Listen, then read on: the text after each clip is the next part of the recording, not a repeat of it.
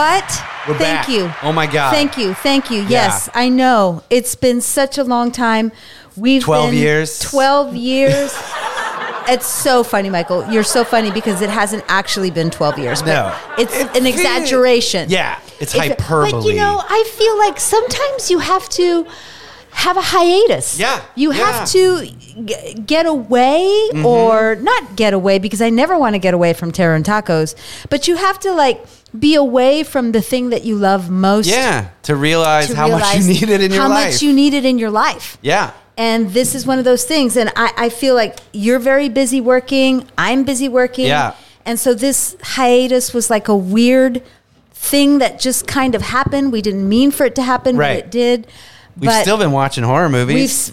That's all we do. Yeah. And we're going to recommit. Yes. We're going to make it's our New Year's resolution. A recommitment to 2024 is that we're just going to keep going. Yeah. Whether you like it or not, people. Yeah, fucking people. Oh, I'm so sorry. It's all right. I'm sorry. Take that. Because today's what? Is today the 29th? Today's the 29th. Yeah, so the year is almost over. Man, can you believe it? No, man. I actually can't. I know. It does not seem that long ago that we were all traveling to Highclere Castle and whatnot.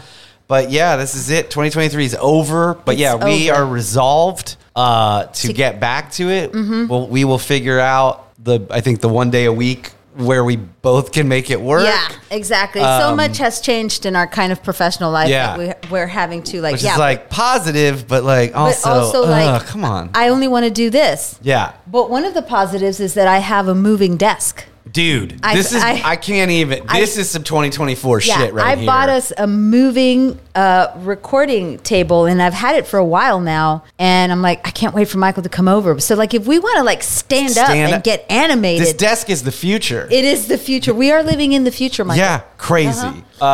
So, because we watched a bunch of movies in 2023, not all necessarily that came out in 2023. No. But we thought we would do our own personal recap of some of the favorite movies we watched for the first time this year. Some of our not so favorite movies. Yeah, just stuff that we've been, at home watching. Yeah. Cocooning. Because, we didn't even really get to talk post-Halloween. It's been a long time. It's been a long time since we've actually, we hung out on Christmas Eve. Yeah. And that was the last time we hung out. But before that, we hadn't really had a chance to hang out. It's just been crazy. It's been nuts. So, but now we're here. Yep. To recap what we loved and fucking hated. But before we recap, because this podcast is also about food. Indeed. So, I don't know. Do you want to talk a little bit about that amazing trifle that your friend Christie made? My friend Christie made, oh my God, that was a good bake. It was a good bake. Yeah, you made a Christmas trifle Black Forest that you sent us home with that then we ate on Christmas when Aspen's and both of our families came over to our house, and it was absolutely delicious. The cookies were they Mexican wedding cookies? Dude, I'm gonna make some more. I may have had about 8 last night. No, I'm gonna make some more because that hit me spur of the moment. Christmas Eve morning, my sister posted in our sister thread and was like, I'm making these. And then she posted the recipe and I was like, I have all of those things. I'll make these too. And I made them in 30 minutes. Yeah, they're so good. I had to stop last night because I was like, this probably isn't healthy to eat. Yeah. So much butter. yeah. It's butter and sugar. It's delicious. Yeah, I'm going to make more. But yeah, the trifle was awesome. It would make you would get the handshake from Paul Hollywood. I think I would. My friend Adrian Churchill, shout out to Adrian, who is a Canadian and British also, saw a picture of it and said, I have British relatives who pale in comparison. I mean, that's the greatest compliment. Yeah. Great. All right, let's do it. Let's dig in. Kick it off. What's one of your favorite movies you watched this year? One of my favorite movies that I watched this year, and I'm going to stick to this one hard, and I've been telling everybody to watch it, is Summer of '84. Boom. That's one of mine. Yeah. So let's go. Great. Directed by Francois Simard, Anouk Wissel. Fucking Canadians. Yeah, Joanne Carl Wissel. And I imagine they're Canadians. But hey, man. Probably French Canadians, to be honest. They live in Quebec or something. Yeah. It's so good. This movie rules. It really, really does in every sense of the word. And I know why you use the word rules, because it's like so 80s, just like the title says, Summer of 84. And I slept on it for a little bit. I slept on it longer. I mean, you told me about it, and you had watched it before, and finally Aspen and I have been like, man, we need to see this. Christy really liked it. I loved it. Was absolutely one of my favorite things I've watched this in a long time, to be honest. It's so good, y'all. And it's one of those things where so many movies nowadays try and mimic the 80s and the 90s, because that's the thing to mimic now. You know, we're that far away from it now that's what filmmakers and artists want to mimic. But this does a really, really, really good job in the music, in the art direction, in the style of acting, in the story. And it's a little bit darker. I was telling John that to me, this movie is like combination Stand By Me, The Burbs, the Frog Brothers and Lost Boys. Goonies, but darker. Yeah, I mean, and I thought that was honestly one of the most impressive things. I mean, I just really liked it. The kids were great. The music was great. All of that stuff. But it starts off very much like those, you know, it's like kids who are bored during summer break and are like creating adventures essentially in their minds. Right. This group of boys and then this young woman that they're all clearly in love with. Yes. But it takes a fucking turn. It delivers. Man. And it does not, you know, you pointed out to me, I didn't even realize it, but you pointed out that the kids in the movie are the exact same age that I was. Yeah, they're your exact in 84. Yeah, they were 14 and 15. Yeah. And I like that. It just hit me. Everything about it was not only just on point about the actual 80s, but it was on point about movies made in the 80s. Yeah, and it did some things like even like, man, I would have been not that, you know, I think would have been 9 years old in 84, but I mean, look, by the time I was that age, life was still relatively similar. We still rode our bikes and like sneaked out to look at fucking Playboys. Like they did it such a I think I texted you beyond the horror of it, which is great. It is one of the best, honestly, like just straight up coming of age movies I've seen in a long time. I think your text was like, this is the best movie about being a boy in the 80s. Yes, truly. About being a teenage boy. About being a teenage boy in the 80s. And you know, I would have been, like I said, it would have been a few years later that I was a teenager. But that's... It didn't change that much. No, and it truly captured that. And a very specific type, like clearly like suburban, you know, like these kids don't have... No, these kids live in a cul-de-sac. Yeah, they don't have like real struggles. No. So, and look, you know, I don't pretend where I came from. Like my summers were like, I think I texted you like 1 year when I was probably about 12 or 13, 12, I think. We convinced ourselves that there was a huge drug trafficking thing going on. Like, and you went out looking for it. Yeah. Yeah. Based on nothing. Nothing. This is kind of the basis of that movie. Here, hey, young fans, there was a time when Michael and I were children when it was, you know, the back of the milk carton. Yes. Usually had the picture of a kid. Yeah. That said, a missing child. Yeah. Have you seen blah, blah, blah?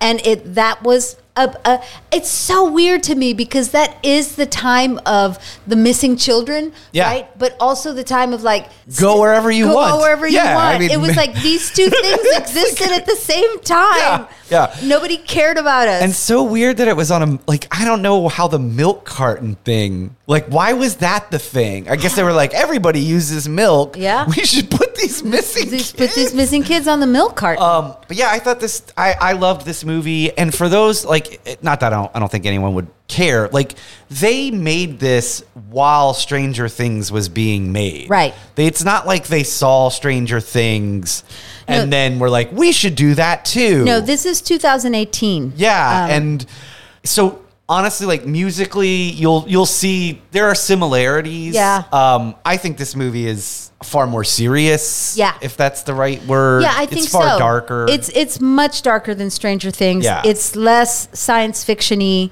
And that's not a bad thing or a good thing. Just a different it's just a different thing. So like just quick recap, it's these teenage boys. They're like 14, 15 years old. They're freshmen in high school or about to start high school. It's the summer before that. They're going through changes. Sure. They're all in love with this girl. And the kid that we follow, he lives next door to this guy who's a cop. Yeah. And it's like these things have been happening in the neighborhood where kids have been gone missing and stuff like that. And for whatever reason, he suspects the neighbor cop to be the serial killer. Yeah. And then that's where the adventure begins. And the cop is played by a guy, if you watched Mad Men, he was on Mad Men. But this is not, he's a really good actor, but this is not like a star. Right. These are relatively unknown. He plays the gay friend in The Devil Wears Prada. I wish I could remember his name. Yeah. Yeah. And he's really great. He's on Mad Men. He's in Twin Peaks season 3.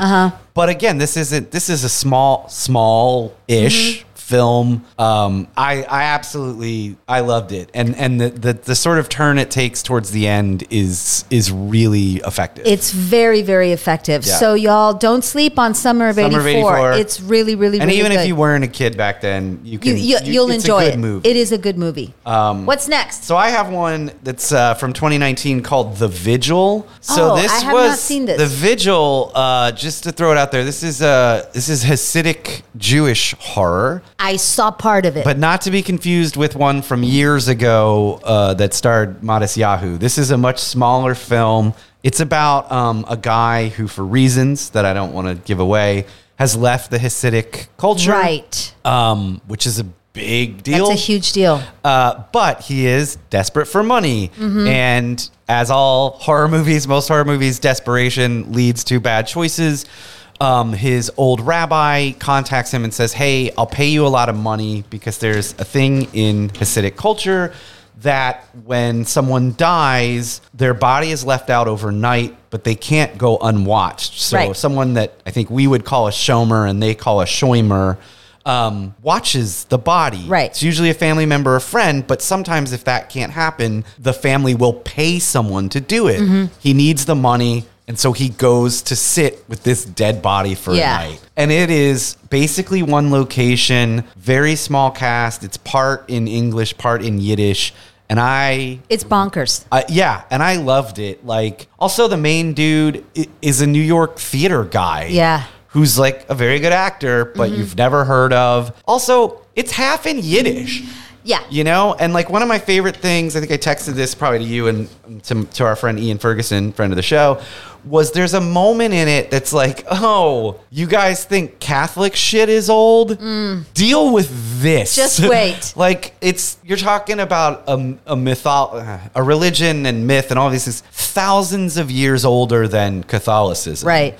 And so all of the sort of ancient stuff that we get into with The Exorcist or whatever, this movie's like, yeah, take a seat, little one. Yeah. This is how old our shit is. Right. And so I was way into that. So it's The Vigil 2019. It's directed by a guy named Keith Thomas. You should check it out. It's real small. Oh my gosh, the scares are so good. Yes, truly. And again, this was a relatively low budget film. I loved it. Yeah, I remember it now, and I did see it. I didn't see part of it. I saw the whole thing. And just to me, just the idea that it's partly in Yiddish is so interesting and exciting because there's more of that stuff happening. Like there's more of that stuff happening in American films, which is great, where they're like, fuck it, we're just going to speak the language of the people who are in the movie. And deal with it. And at the same time, and I don't want to give too much away, I don't think this does give too much away, that they also don't shy away from like, there are reasons this guy left. Right. You know. Yeah. So it is, and this is going to come up again later when I talk about a Catholic movie I really liked. It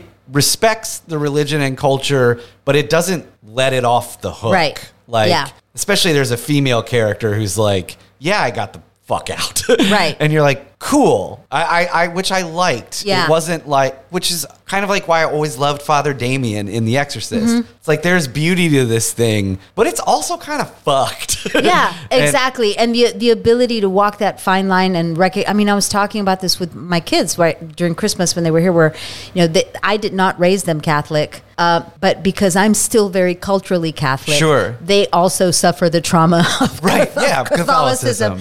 And they make fun of me a little bit, but I have to, if you put aside the misogyny and homophobia, right, and the pederasty and all that stuff, the cover-ups, it's so beautiful. Yeah. I mean, it's such a weird. I don't know. It's a weird dichotomy. Yeah. There's one thing about the Summer of '84 that I wanted to share that I forgot, and I'm looking at it now. My favorite line in Summer of '84 is they're all in the dad's car trying to and none of them drive, right? Yeah. These kids are 14, 15. They don't have their driver's license yet, and so they get the biggest one to drive. The physically one who looks bigger, the oldest, and it's so meta because he starts freaking out because the cops are driving down the road, and the other kid says to him from the back seat, "Relax, you look like you're 30. Yeah. It's going to be fine." Which is such a comment on also movies of the 80s where the teenagers are not teenagers. 30 years old. They're 30 years old. Totally. Great. All right, you're up. All right. My other one that is my, I don't know if it's second, first. It was just the second one that I wrote down after Summer of '84 is Paco Plaza's Sister Death. That's mine too. Oh, yeah. I mean, Sister Death, directed by Paco Plaza. Dude. Sequel, prequel, origin story of the blind nun in the movie Veronica that you and I both adore. One of my favorite movies of all time at this point. And Sister Death, Hermana Muerte, is very different. It's a very different film from different genre, I would say. Totally different genre. Veronica is so reminiscent of the 90s films to me. Totally. And has a little bit of Lynch thrown in there, whatever. A hint of Argento. And Sister Death is a departure from that. And almost, I don't know, I don't know if I want to say William Friedkin-ish or whatever. I think so. I think that's fair. But it's it's so beautiful. This is the thing that we're talking about. Yeah. It takes place in Spain, post-war, right after the Franco regime. And it centers around this young girl who it's like the origin story of the blind nun, right? And she's known as the Holy Girl. Yeah, and you get to see footage, newsreel footage of this little girl who supposedly has supernatural powers and is anointed. Yeah, and at least as implied, saw the Virgin Mary. Right. So it's very much has the children Saint of Fatima. Teresa, children of Fatima, that sort of thing. That sort of thing. Yeah, and she grows up, and it's a little bit after, it's the 50s. Yeah. It's after World War II. And she is now a teacher and a novice. So she's super hot nun. A super hot nun. Yeah. Yeah. A lot of the nuns are super hot. Can we make this hot Spanish actress look normal? No. Don't worry about it. We cannot. I just want Blumhouse or whoever, the Conjuring universe, all of the people involved in the fucking Conjuring universe to go watch Sister Death. Yeah. To see how you make a nun horror movie. Yes, oh my God, for real. Instead of the fucking nun. Which I totally hate. You already have a nun. Yeah. You already in a convent. In a convent, a hot nun. Hot nun. In an ancient convent. Yeah. How do you fuck that up? You can't. Paco Plaza doesn't. No.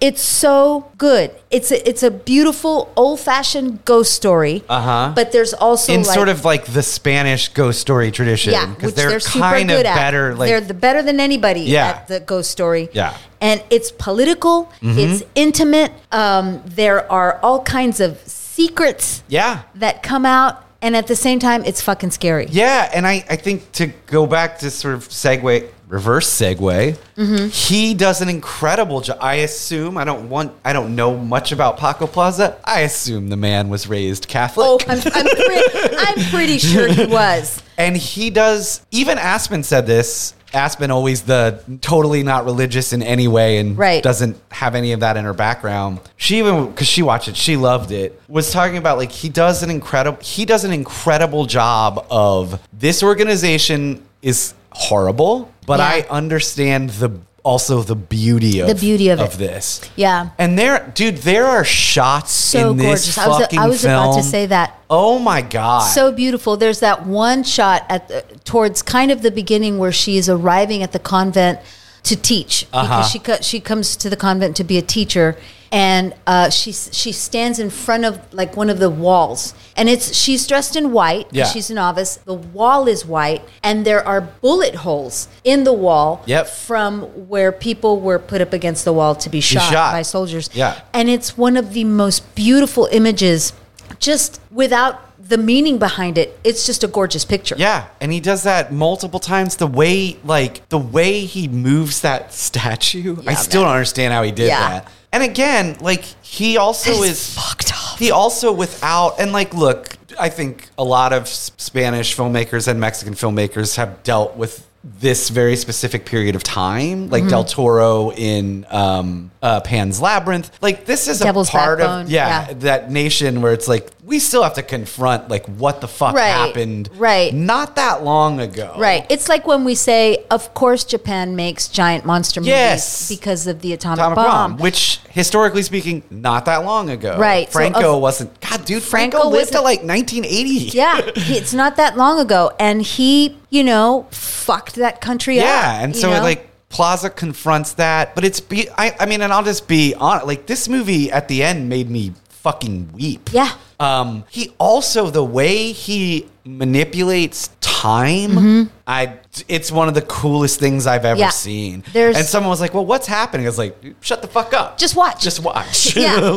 There's a shot, and I think it's one of the, I don't want to ruin anything, but there's a shot, and it's a dream sequence where she's at Vespers, I guess is what you call it. Yeah. And she's sitting there, and there's the one of the other nuns is lying on the floor. And I mean, just the way they do that and the point of view, it's incredible. It's incredible. It's really incredible. And it follows the tradition of the orphanage and others and Devil's Backbone and that sort of thing. And then he sets up the connection to Veronica at the very end. Right. And so Aspen and I watched Sister Death and then went right in and watched Veronica again.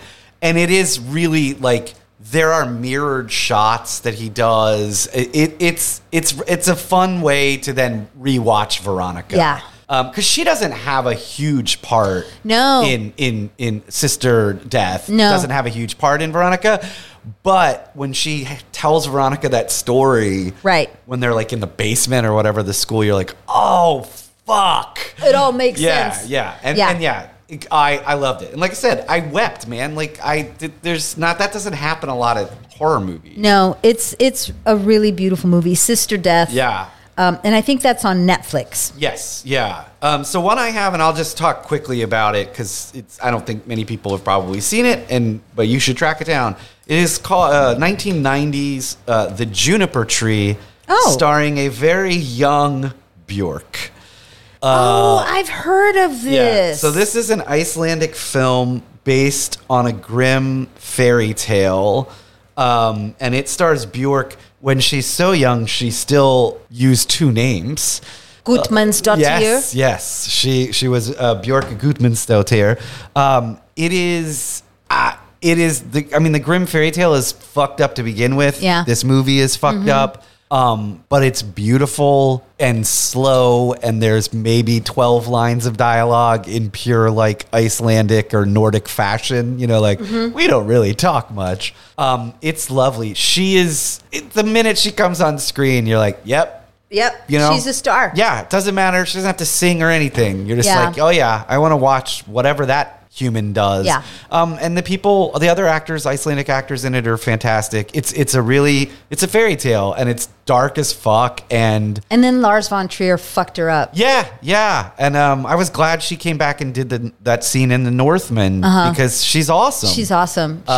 She's just a compelling performer, human. Yeah. Yes, just working on a different level. And this is a lovely film directed by, she was an American woman who died very young, but she directed this in Iceland with Icelandic, I think maybe one or two Danish actors.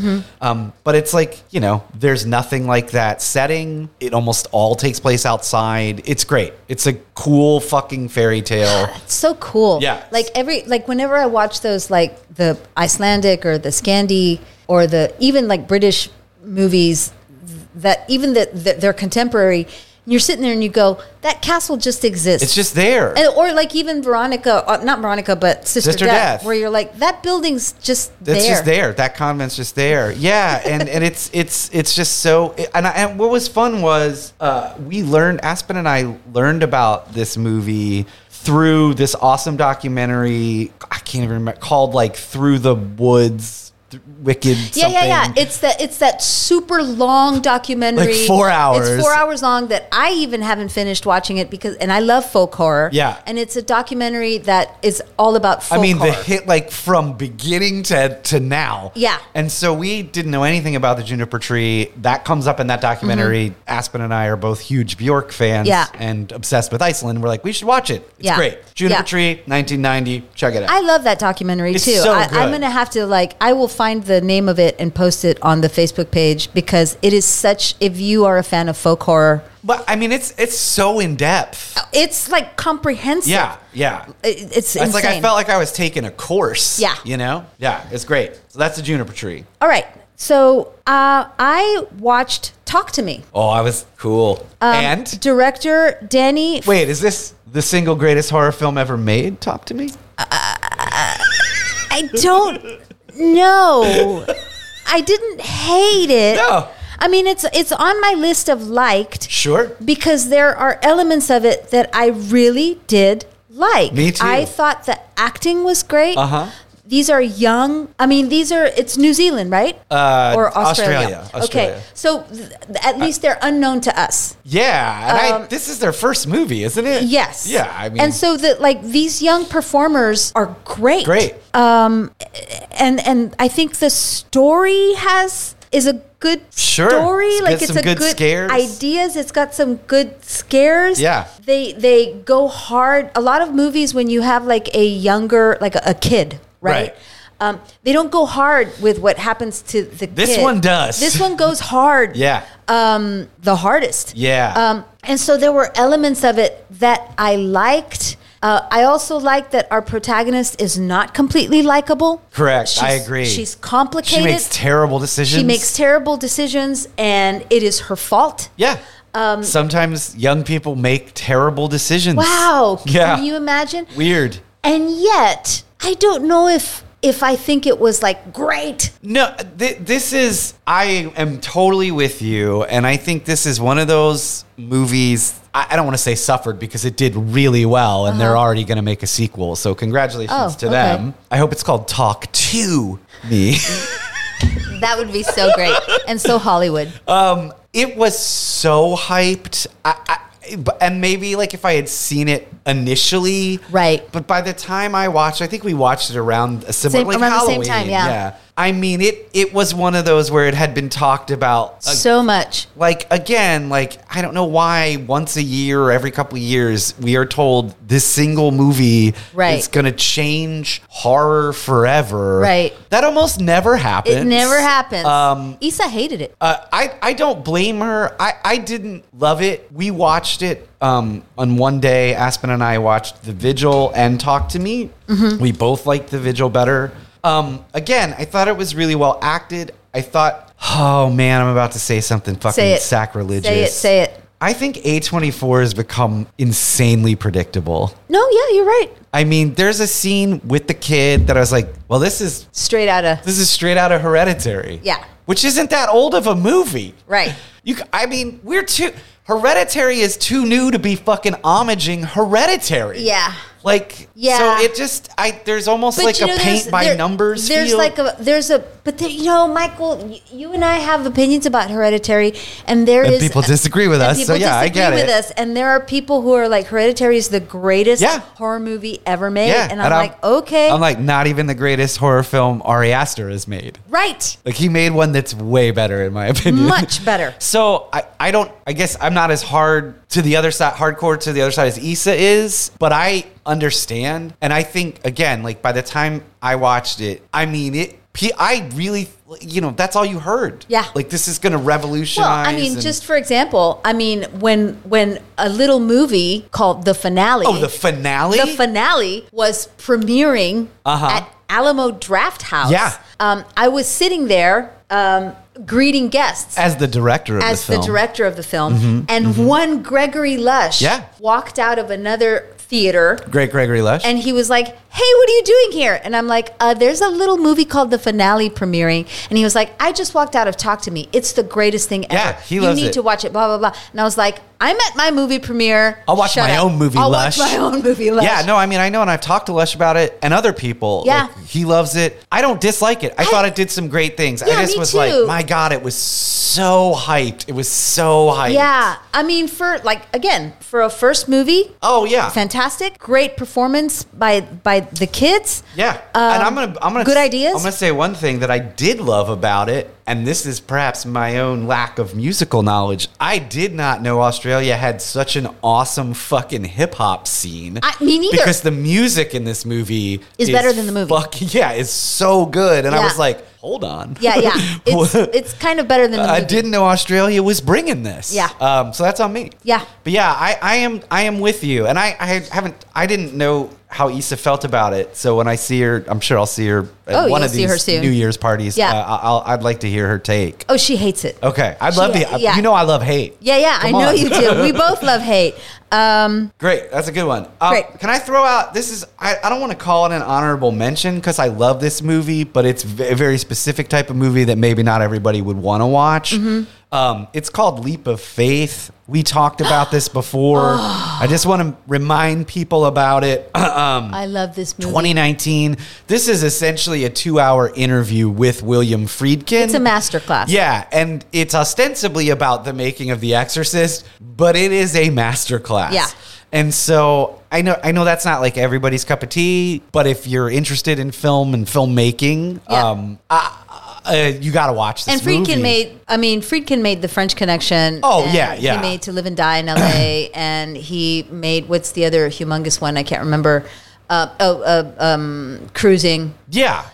So yeah, and it's beautiful I don't know, the way he talks about film seems like almost like from a lost time. Yeah, it's from another time. So I would, if you like that kind of thing, check out Leap of Faith 2019. I think it was on Amazon. If I'm not wrong. Right now I'm reading. I never know how to pronounce his name. Sidney Lumet, right? Lumet. I don't know. Be less French. People correct me if I'm saying it wrong. But I'm reading his book, Making Movies, and it reminds me of Leap of Faith because it's the same kind of like he talks about making films the same way that Friedkin does. Did. And also super practical. Yeah. And I don't know, it's just like a lost way of thinking about it. Yeah. And when Coppola dies, when Scorsese dies, it's going to be it's the end of this is definitely the end. I don't want to kill these guys off. Yeah. But this is a general, we're about to lose some shouldn't say about to. No, we are going to eventually lose some fucking geniuses. And I don't care what anybody, I include Polanski in that. I don't care what anybody says. We are about to lose some geniuses. Yeah, it's an era of filmmaker that I don't think will exist again. I feel the same way. There's, again, this is sad, but there's an era of British actors that we are slowly losing. That when the last of them are gone, it's I don't think we'll see the like of that again. Yeah, there's one in particular, and you know the one I'm talking about. That when that happens, oh my God, I'm gonna have to sleep for a week. Yeah, I'll have to sleep for a week. Yeah, and those things to me are sad. Yeah, that's not to say there aren't great filmmakers still. That's not to say there aren't great British actors or actors from anywhere. But it's a type of work. Right. That you won't see it again. Right. Okay. So my next one, did you want to go next or? No, go for it. My next one, and this is another because I have one that I just want to trash at some point. I have two more that I really enjoyed. And this one is just candy. This is the one that when people, every year somebody calls me up around Halloween and goes what do I watch with my kid? What do I watch with how do I introduce my teenager to horror movies? And this is totally killer. Oh, nice. I still haven't seen it. It's really cute. This is with Kieran Shipka. Yes, it is with Kieran Shipka, and it is like Back to the Future meets Scream. Great. Meets, this is, I can't believe I haven't seen it. Time travel horror? There's time travel horror, and it is basically Kieran Shipka plays this teenage girl who, of course, is hates her mom. Sure.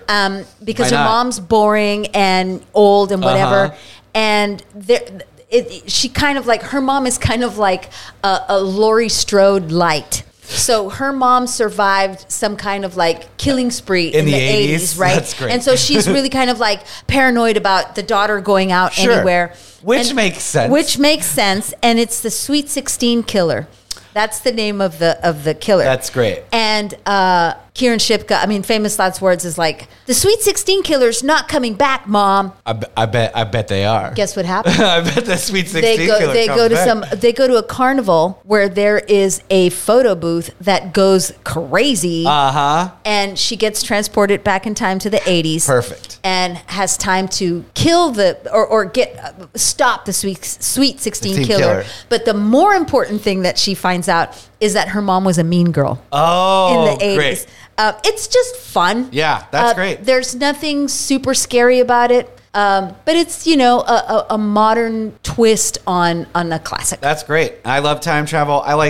She was Sabrina, but like I know her as Sally Draper from Mad Men. And now she's an adult human being. I know, crazy. So good for her. So I want to bring up one that, man, I don't even know how to phrase this. Like, just you hated it? That I really hated, and people loved. What? And I had to go all the way back to February for this. February last year. Skinamarink. Oh my God, I fucking hate that movie. So I got a text this week from a friend that just said, Skinamarink? And I replied, people love it. I am not one of them. Oh God, I hate it. And so it reminded me of how much I fucking hated Skinamarink. Yeah, I know. I keep seeing people going like, oh, it's the best thing I've ever seen.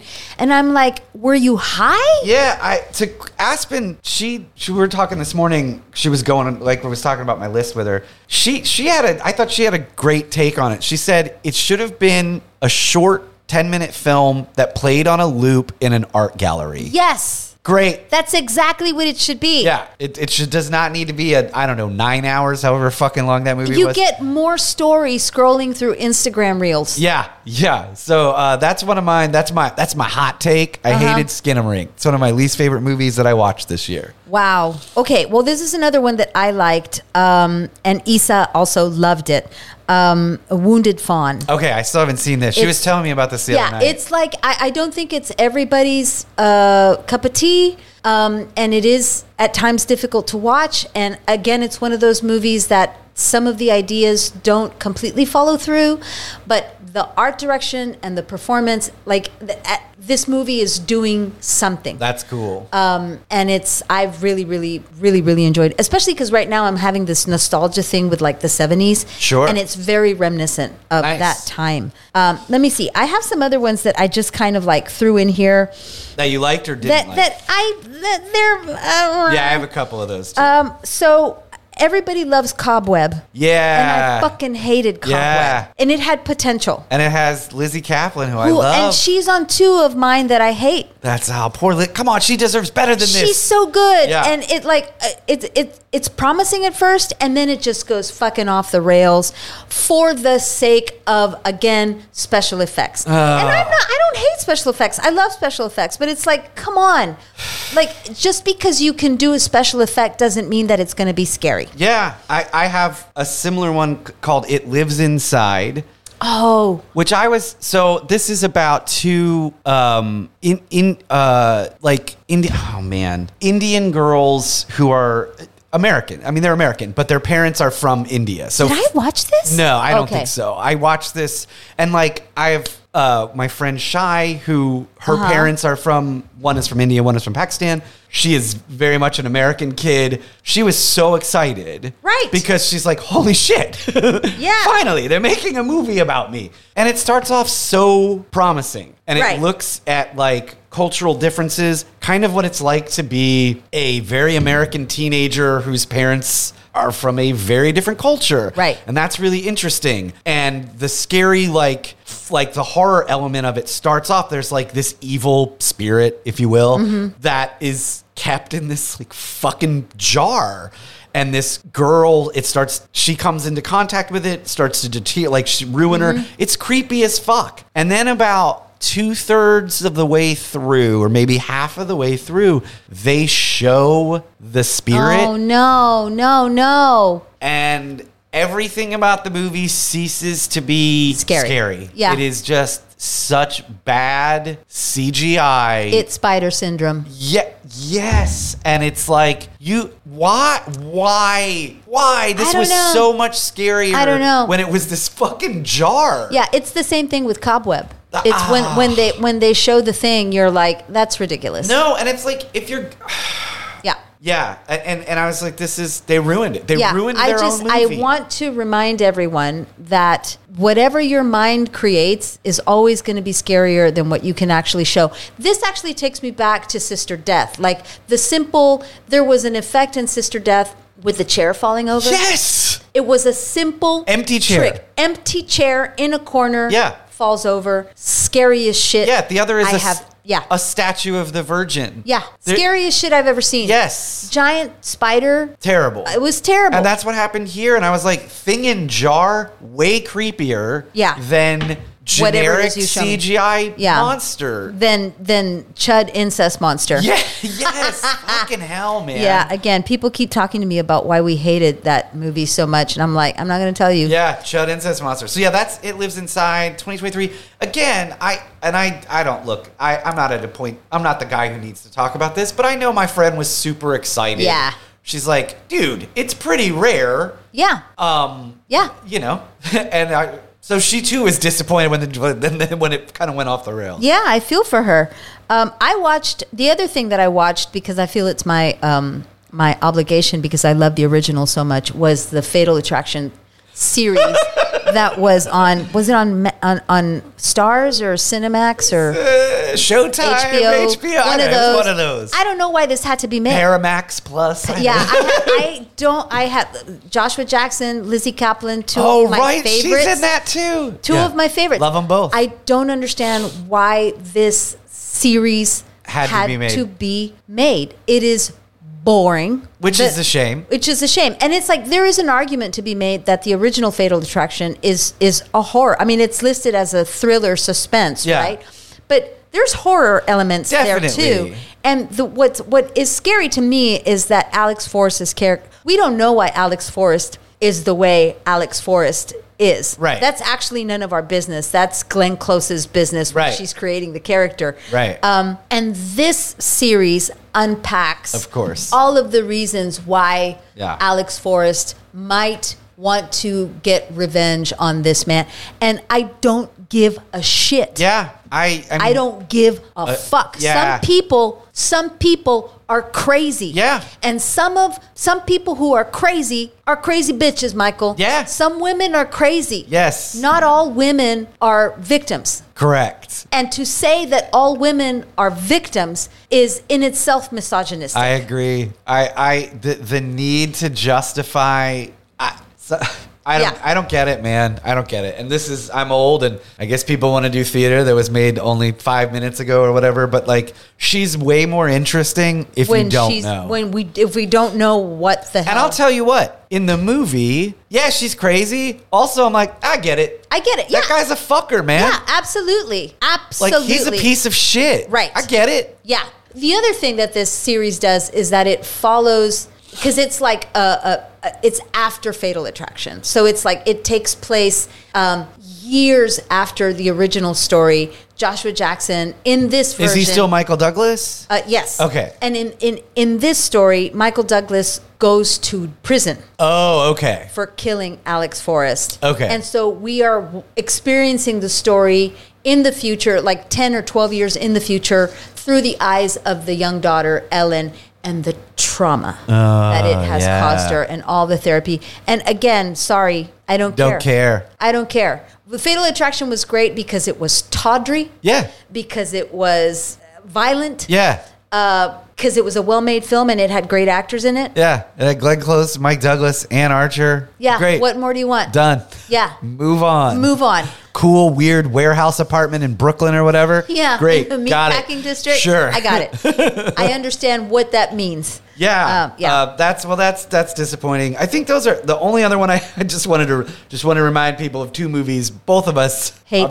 just go listen to the episodes if you haven't. The Pope's Exorcist. Oh my God. And The Last Voyage of the Demeter. I hated The Last. I knew you were going to say that. I hated The Last Voyage. Just go read the book. And go read Dracula. Or I will watch say Dracula. this. I had a lot more fun watching Pope's Exorcist because it's so ridiculous. Yeah, than Last Voyage. Yeah. I watched Don't Worry, Darling, and I kind of hated it. This is Florence Pugh. Yeah, it's Florence Pugh. I still haven't seen this. Olivia Wilde directed it. She clearly knows how to make a movie. But and this was Chris Pine is in it. Love him. But who's Harry Styles? He's in a lot of the press. He's in the press and barely in the movie. Sure. I get it. it's pretty, but I was like, meh, boring. Yeah, and you were kind of like, you could just go watch Stepford Wives, right? Yeah, just go watch Stepford Wives. Yeah. It's much better. I just want to mention some other things that I watched. So one of my favorite things that I discovered is in the tradition of like 60s Hitchcockian films. It's a British film called Woman of Straw, starring Sean Connery, Sir Ralph Richardson, and Gina Lollobrigida. Oh, hell yeah. Yeah, and it's just kind of like that 60s Hitchcock type of like murder. That's great. It takes place in a castle in England. Perfect. And in the Mediterranean, it's like exotic locales and murder. That's the best, So it's the best. And Gina Lollobrigida. Come on. Like, what are you going to do? Gorgeous. Greatest name of all time. Greatest name of all time. And Sean Connery, who's really hot. Yeah. And then I watched Dr. Jekyll and Sister Hyde. Yeah, I remember when you posted about this. Oh, my God. So good. And so ahead of its time when you think about it. In Dr. Jekyll and Sister Hyde, Dr. Jekyll takes this potion that turns him into a hot female murderess. Yeah, hell yeah. And how they found two actors who look like each other. Really? Yeah. They really look like each other. It was just like, kind of like, hot, sexy murder. I love hot, sexy murder. Yeah, Come on, we need more hot, sexy murder. He wants to turn into this like hot sexy lady. woman. Yeah. It's raising questions. And then the pièce de la résistance, I watched Amish Stud. Oh my. The Eli Weaver story. It's a lifetime. I did not know, Michael. I did not know.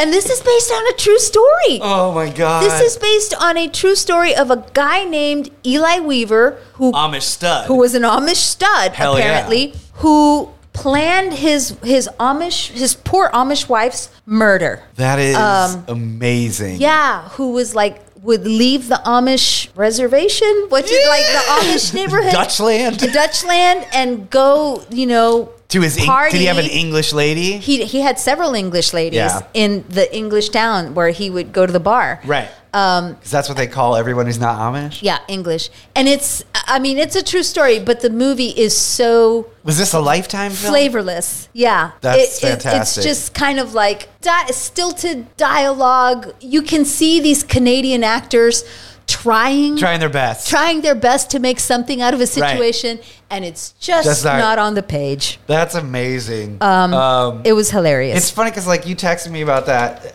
because I work in sort of podcast world, and we had a company meeting, and one of the women I work with was talking about this weird explosion, I guess, of Amish-based content in all genres, in romance, in true crime, in novels. There's what a weird fucking thing. There's Amish bodice rippers novels. What the fuck? Yeah, remember Harlequin novels? Yeah, sure. Yeah, now there's a whole series of Amish Harlequin romance. Weird. But it's still very chaste. Tame. Yeah, in this movie, there's a scene where he comes home to his wife and he wants to have sex. He wants to get sexy with her, and he's like, submit. And she's like, I can't. God says it's wrong. And he's like, get on your knees. And he puts her on her knees. And he's like, take off my pants. And she doesn't want to. And she's like, God doesn't want me to take off your pants. And he's like, that's not how you submit. And then he walks out. And it's I don't know if it's just the taking off of the pants, or if he really needs a beacher in that moment. And she's just not willing to give him a blowjob. God's not cool with it. God's not cool with it. Oh my God. That is fucking amazing. Yeah, it's crazy. It was hilarious. I enjoyed it for the bad fact. Yeah. What are movies that you're looking forward to? I have 3 movies that I'm looking forward to. First, I want to the finale. Oh, the 2023 finale. is the keep finale. Watching it. I was watching it this morning. Keep watching. It just gets better.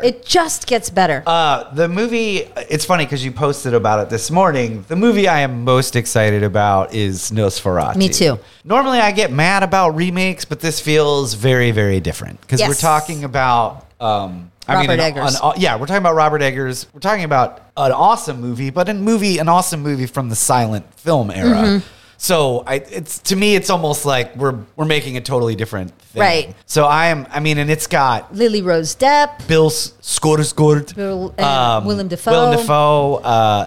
And like Aspen and I are obsessed with, The Witch is like one of her favorite movies, but we're obsessed with The Northman. Like we just watch it over and over. I love that movie so much. And so like we rewatched it probably a couple weeks ago, and it just got me even more excited about seeing what he does with Nosferatu. Yeah, and they've been real kind of like hush hush. Yeah, you just get like a weird image here and there. You're getting and who else? Who's the other kid that's in it? That's really really great. Who was in Catherine or the Great? Holt. Nicholas Holt. Yeah, he's fantastic.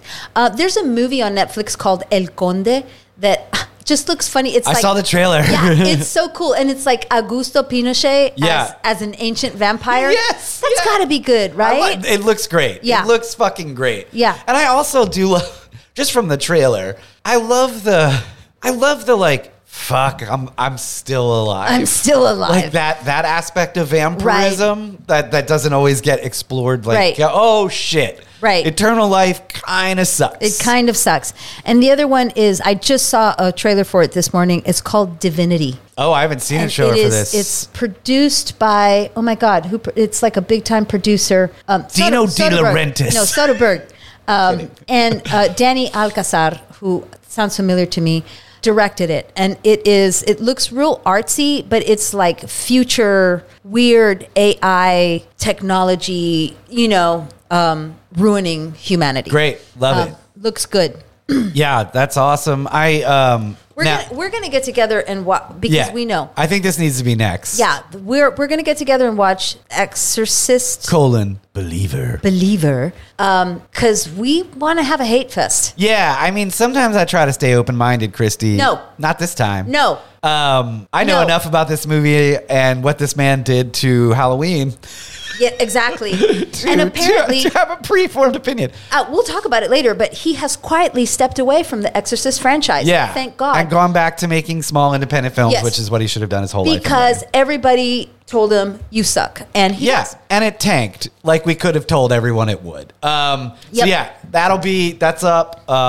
We said, our New Year's We're going to get together more. We're going to make Terror and Tacos a priority. We're going to make it great again. We're going to make it great again. We're going to bring it to you. And with that, we'll talk to you in the new year. Yeah. Happy New Year, Happy Michael. New Year. Happy New Year, Christy. Happy New Year, everybody. Woo! Woohoo!